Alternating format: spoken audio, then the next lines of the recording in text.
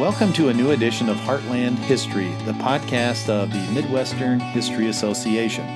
I'm your host, John Lauk. Our show is produced by Aaron Babcock. Today we are joined by Melissa Fraterigo.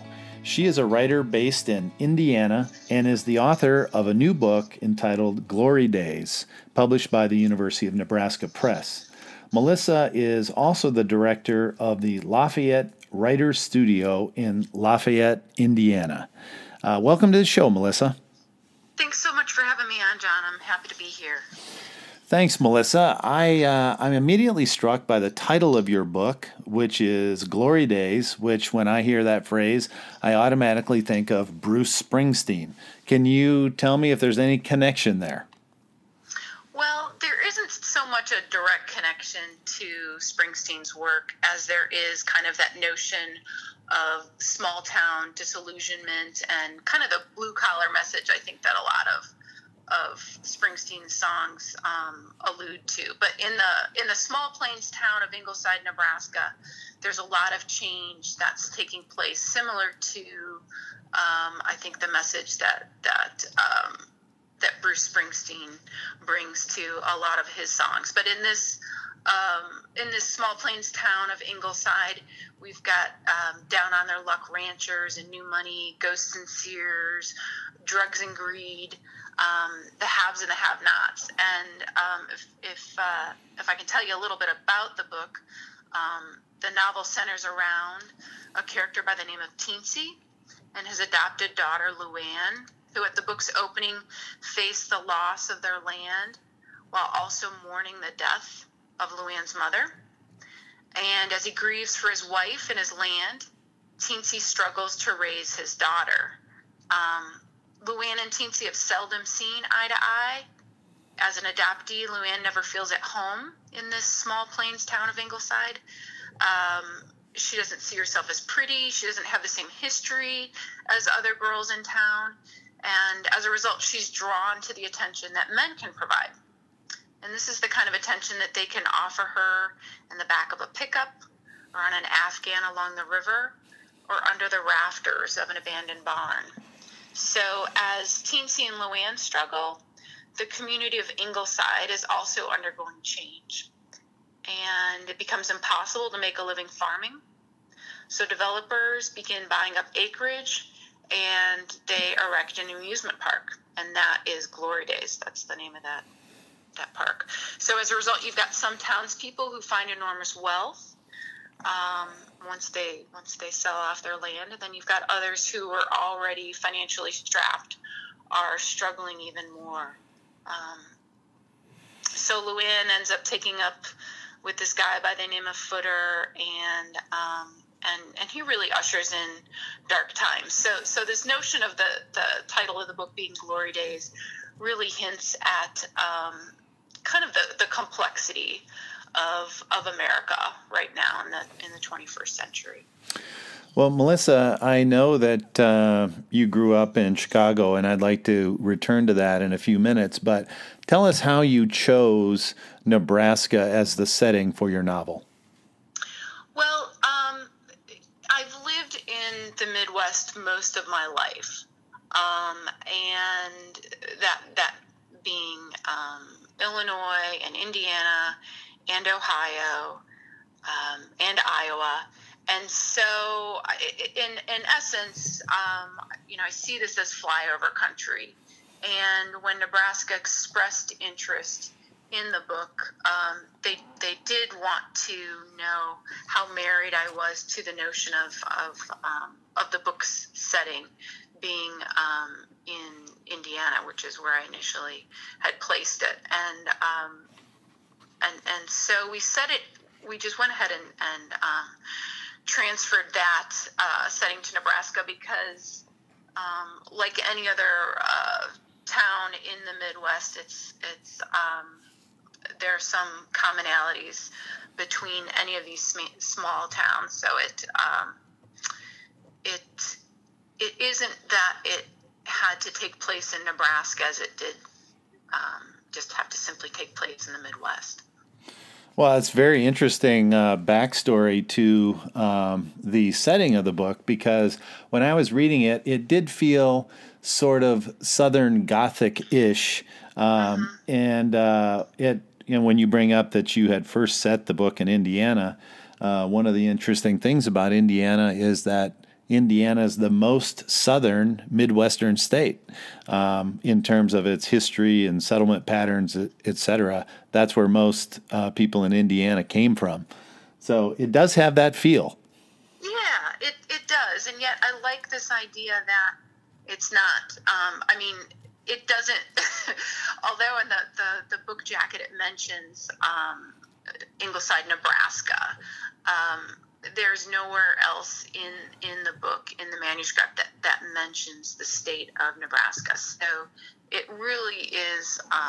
It really isn't a vital detail so much as it is a place that's undergoing a significant amount of change, and these characters that in many ways are broken and yet trying to um,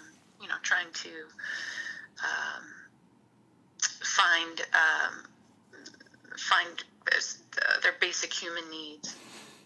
I'd like to ask about the top blurb on the book, which comes from Bonnie Jo Campbell, who I think is best known for her rural noir and Midwestern noir novels and stories. And I think those are mostly set in Michigan, or maybe I'm just thinking of that because she lives in Michigan. But can you tell us about your connections to Bonnie Jo Campbell and whether she is an inspiration for this book?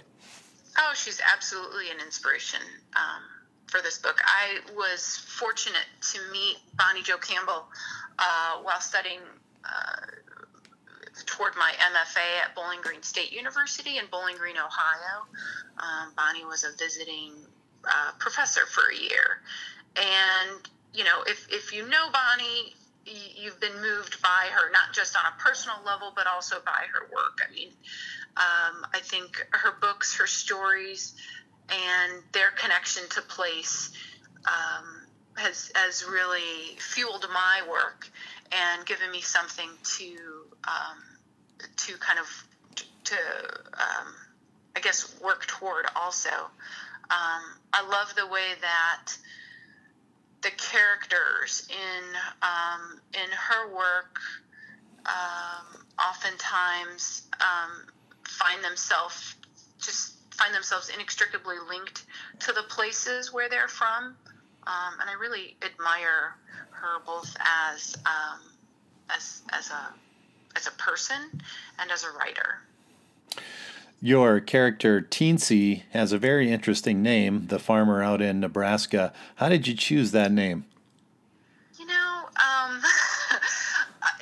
The creative process is pretty fascinating, and the book did take about 5 years to write. So I'm backpedaling here on my memory, but I can tell you that a lot of my ideas come from really misconstrued moments and misunderstandings. I'm pretty vigilant about keeping track of any ideas that come to me, whether it be a memory from my own childhood or a story that somebody else shares with me, or if I'm simply driving and I misread something, if I'm listening to the radio and I mishear something.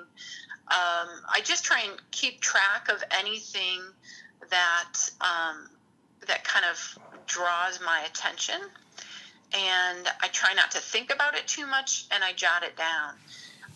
That's kind of a long-winded way of saying I can't tell you specifically where that name Teensy came from, but I can tell you that Teensy's daughter was the first chapter that I wrote in the book, and it came out of a time when I basically wasn't writing at all. So there might be something to that name. It kind of it's kind of a tickle on your mouth even to say it, Teensy.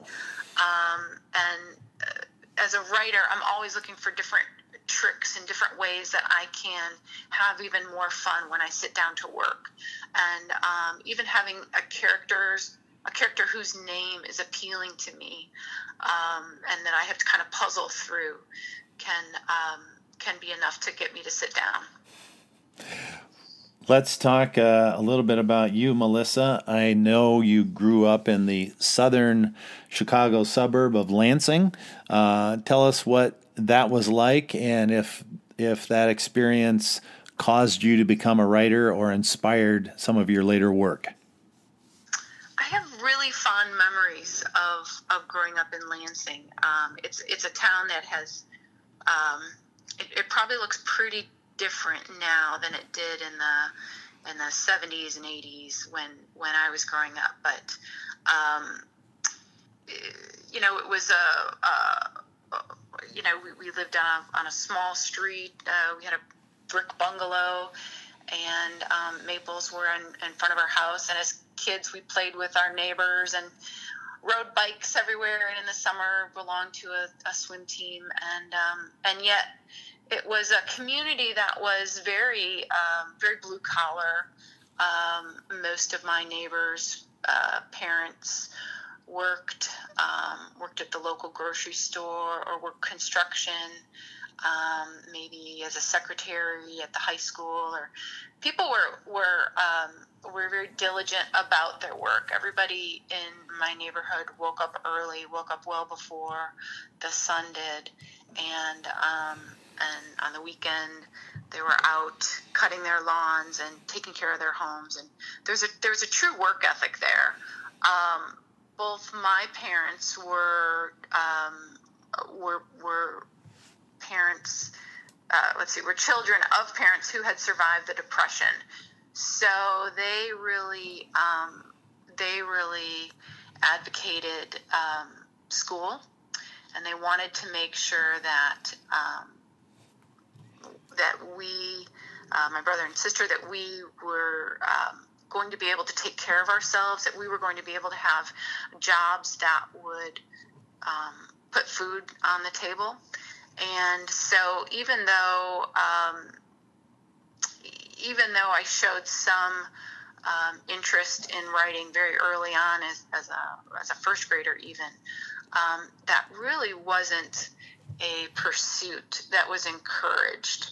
My parents were more interested in making sure that I put my attention toward more factual things like math and science, and I attended schools that advanced those kinds of studies as well. So as much as I wanted to write, I didn't necessarily feel like it was anything that I could do. And even when I went away to college at the University of Iowa and was working toward my bachelor's, my dad, very seriously took me aside and said, you really need to get a teaching degree. You can't just study English. So that's what I did.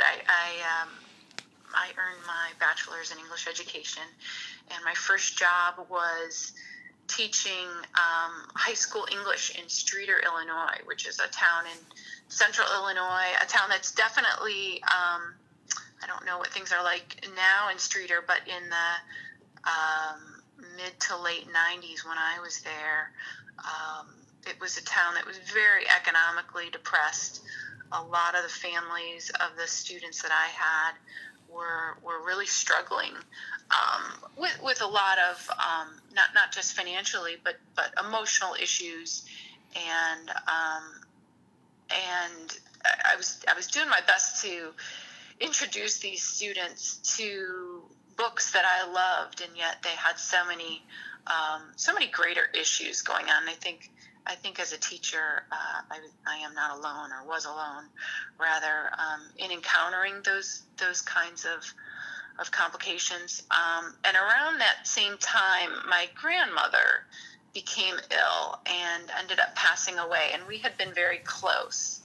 And there was something, that about both having a job that was challenging, and maybe I didn't I didn't love, or it didn't quite fulfill me in the way I'd hoped. And then also losing my grandmother, I just started to think a lot more about what it is that I wanted out of life.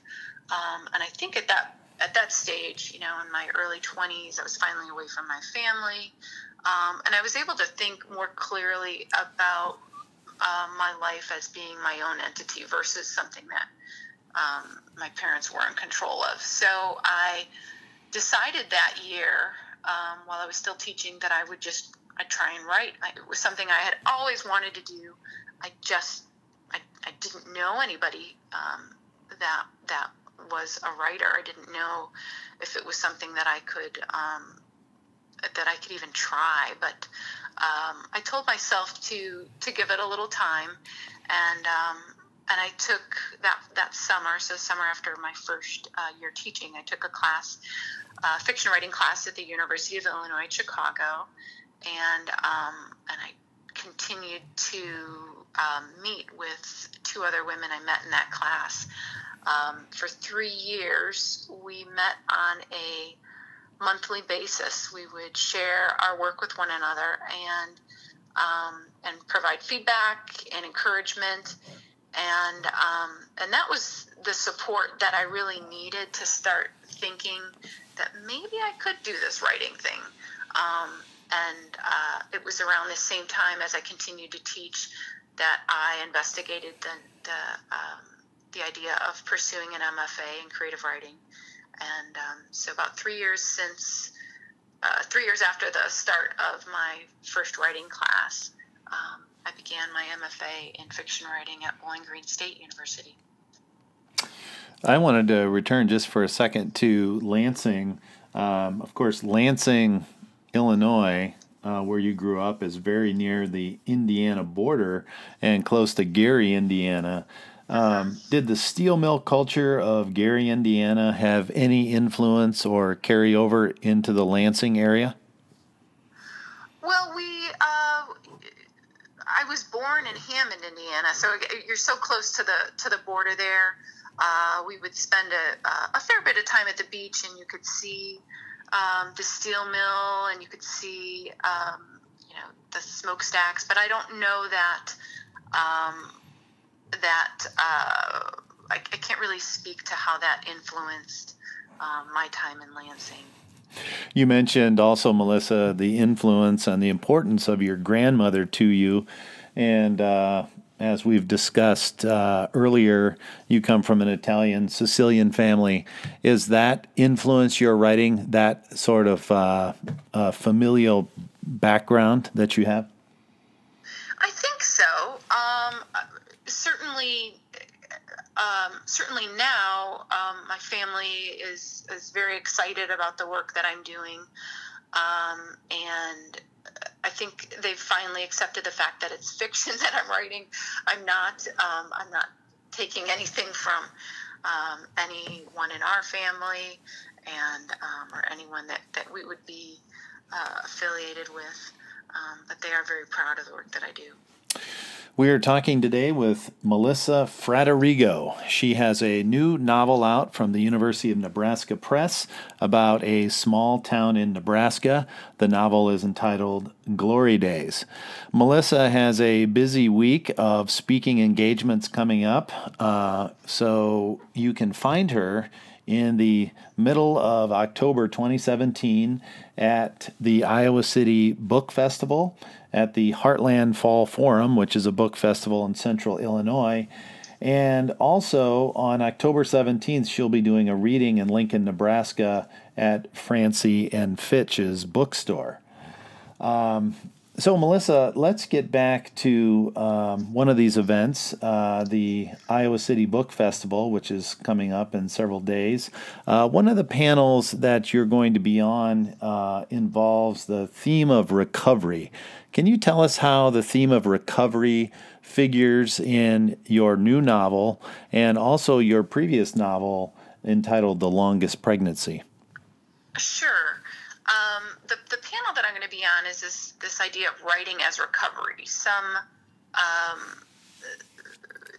people believe that it isn't fair to say that writing could be used as therapy, that it might help an author work through an issue that's on his or her mind. And, there's kind of an argument, I guess, there. Others believe the complete opposite, that writing can and should be used to reflect on experiences and emotional concerns that an author is having. So I'm going to be talking a little bit about my own take, which is that writing can be used as a means to help an author come to terms with issues that are maybe greater than he or she realizes. The book Glory Days actually came out of a time in my own life that was very dark. Somebody very dear to me was diagnosed with cancer, and as somebody who has always written and has used writing as a way to understand herself and understand her place in the world, I was suddenly unable to write. I wasn't sleeping much, and I certainly wasn't eating. And one thing I was able to do, though, and maybe this kind of harkens back to those roots in Lansing, Illinois, is I was able to wake up very early before the rest of my family, and I started reading poetry.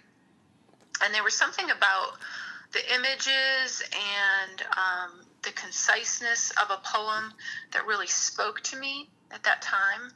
And I wasn't able to write prose. I wasn't even able to read a novel, but I was able to access some of those feelings and take comfort in poems. And even though I wasn't writing actively, I was still setting aside time for reflection in my life. And one of the things that I would do is I would visit my local library on a weekly basis. And one day there was a parking attendant who would let me into the library's parking lot. And one day I realized I hadn't seen him for a couple days, and there he was. And I said, I mentioned I hadn't seen him for a while. And he said, well, I've been south. I was burying my mother, and I was burying my sister. And again, going back to these notebooks that I keep track of my ideas, something about the way he spoke, the look on his face, it just kind of haunted me. And I jotted a couple words, and that turned into these lines. Gardner hears dogs scrambling up the trees after a squirrel or a neighbor's cat, he tells himself, eager to be calmed. It's not Teensy, he thinks. The same thing he's been telling himself for months. Teensy doesn't want anything to do with him, isn't the sort who craves revenge. So that was those were the first couple lines I had written in, probably almost a year. As I mentioned, I wasn't actively writing, and that became the chapter Teensy's Daughter. That was the first chapter that basically started the entire book project. And suddenly I had these characters. I had Gardner, I had Teensy, and then a couple more paragraphs down, you're introduced to Luann, a much younger woman, and I had to kind of figure out what these three characters had to do with one another. There was already this backstory between Teensy and Gardner, and this disdain for one another. And I didn't know why Luann, Teensy's daughter, was with Gardner. So I had to kind of work backwards, and that became a puzzle for me to figure out, to try and determine not only the situation that put these characters together, but also what their history was, what this backstory was, and that puzzle, that kind of jigsaw that I had to work through became so fascinating to me that I couldn't stop working on it. And it was very different from previous books that I had worked on. The Longest Pregnancy, which was my first book, was published in 2006, and that's a collection of short stories. So that would allow me to work on a story and put it away, and then work on another story with a whole different set of characters and conflict and so on and so forth. But Glory Days is actually, it's what's called a novel in story. So each one of the chapters is a standalone story, but when it's read in the same order in which I've placed the book, it has the same feel of a novel. And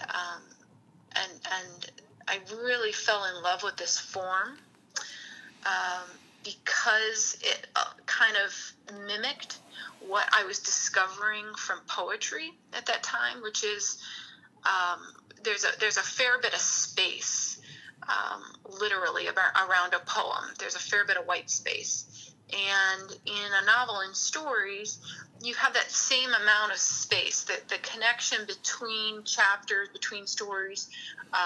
In my book, in Glory Days, it's connected both by the town of Ingleside and also by the same set of characters. We've got 4 characters who repeat throughout the book. We've got Teensy, his daughter Luann, Gardner, and then this guy by the name of Footer.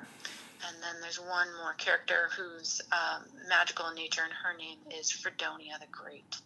So I really love the way that this form, a novel in stories, invites a reader to kind of fill in the gaps. Glory Days spans about 20 years. And so you've got one chapter where Luann is the opening chapter, Ghosts. She's about 8 years old, and then the next chapter she's maybe 10, and then that third chapter, Bait, she's a teenager. So there's these gaps, and as the reader, you have the opportunity to kind of fill them in with your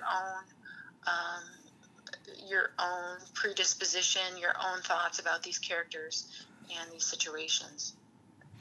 Melissa, along with your other many accomplishments, you are now the director of the Lafayette Writers Studio in Lafayette, Indiana. Can you tell us how that came into being and what your role is with this group? I've done a fair bit of teaching throughout my life. I've taught, obviously, at Bowling Green State, but also at Southern Utah University, Penn State University, and then I also did most recently a short stint at Purdue University. And I really love teaching. And I found, though, that as my life circumstances changed, I was looking for a way to kind of cultivate the study of creative writing outside of higher education. And once we moved to Lafayette, Indiana, one thing I noticed is there weren't a lot of opportunities for those in the community to really interact and network with some of the faculty at Purdue. They have a phenomenal creative writing program. And you can audit a class, but for the most part, their classes are really geared toward students in their creative writing program. So I really personally believe that that everybody is in a better place when they have some kind of a creative project, when they have moments to reflect.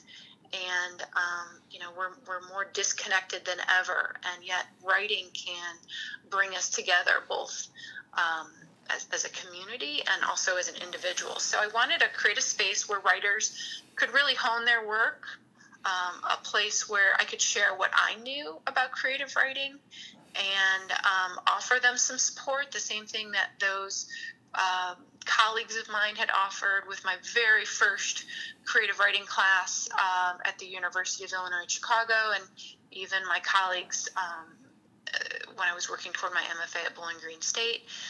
So I wanted to offer that support and yet also challenge writers. So right now I offer a variety of classes, and they vary in both length and in kind of expectations. Some of the classes are simply a one night intensive class that might focus on a particular issue about writing. For instance, in August, I taught a 3-hour class called writing your book from start to finish and everything in between. And so that class, we spend half the class talking about the creative process and what it is that you need to know about yourself in order to really embark on a successful creative project. And then the second half of the class, I shared everything that I know about how to really frame a book process, or a book project, and then kind of marry that with what you know about yourself and how to discipline yourself and be successful at a creative project. And then I also teach longer classes, some that last in up to 8 weeks. And in those classes, that's something I'm doing now. It's a writing workshop. Students, we spend 8 weeks looking at one particular issue of the craft of writing each week. So, for instance, point of view, or tense, or image, and we take into account what we learn, and we apply that toward a book that is by an author that I've touched base with prior to our class, someone who has agreed to have a special Skype conversation with our class about the book process, and then we also workshop each other's work. So in the course of a 2-hour class, we are talking about an issue of craft. We're applying it toward a book that we are all reading in concert, and then we are also workshopping the original pieces by those in our workshop. So we're currently reading Alpine Apprentice by Sarah Gorham. It's a memoir, and she's going to Skype with us about that book and her work as the editor-in-chief of Sarabande Press in 2 weeks. Wonderful. You are very, very busy, Melissa, and I know that you will be speaking at several events in coming weeks in Illinois and Iowa and Nebraska, speaking about your new novel set in Nebraska. And I would say that few people have as strong of Midwestern bona fides as Melissa, having lived in Lansing, Illinois, and Iowa City, and Streator, Illinois, and Bowling Green, Ohio, and Indiana, and writing about Nebraska. So you know the region well. We have been talking with Melissa Fraterigo about her new book, Glory Days, which was just published by University of Nebraska Press. We thank her for joining us today. I'm your host, John Lauk. Our show today is produced by Aaron Babcock. Thank you again, Melissa. Thanks so much for having me on, John.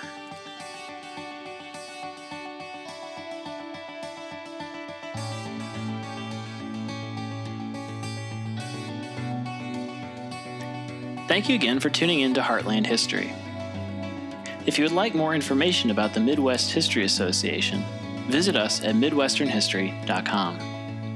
You'll have access to information about memberships, news about upcoming conferences, calls for papers, and panel proposals related to Midwestern history. You might also be interested in subscribing to the print journal Middle West Review, or reading our online journal, Studies in Midwestern History.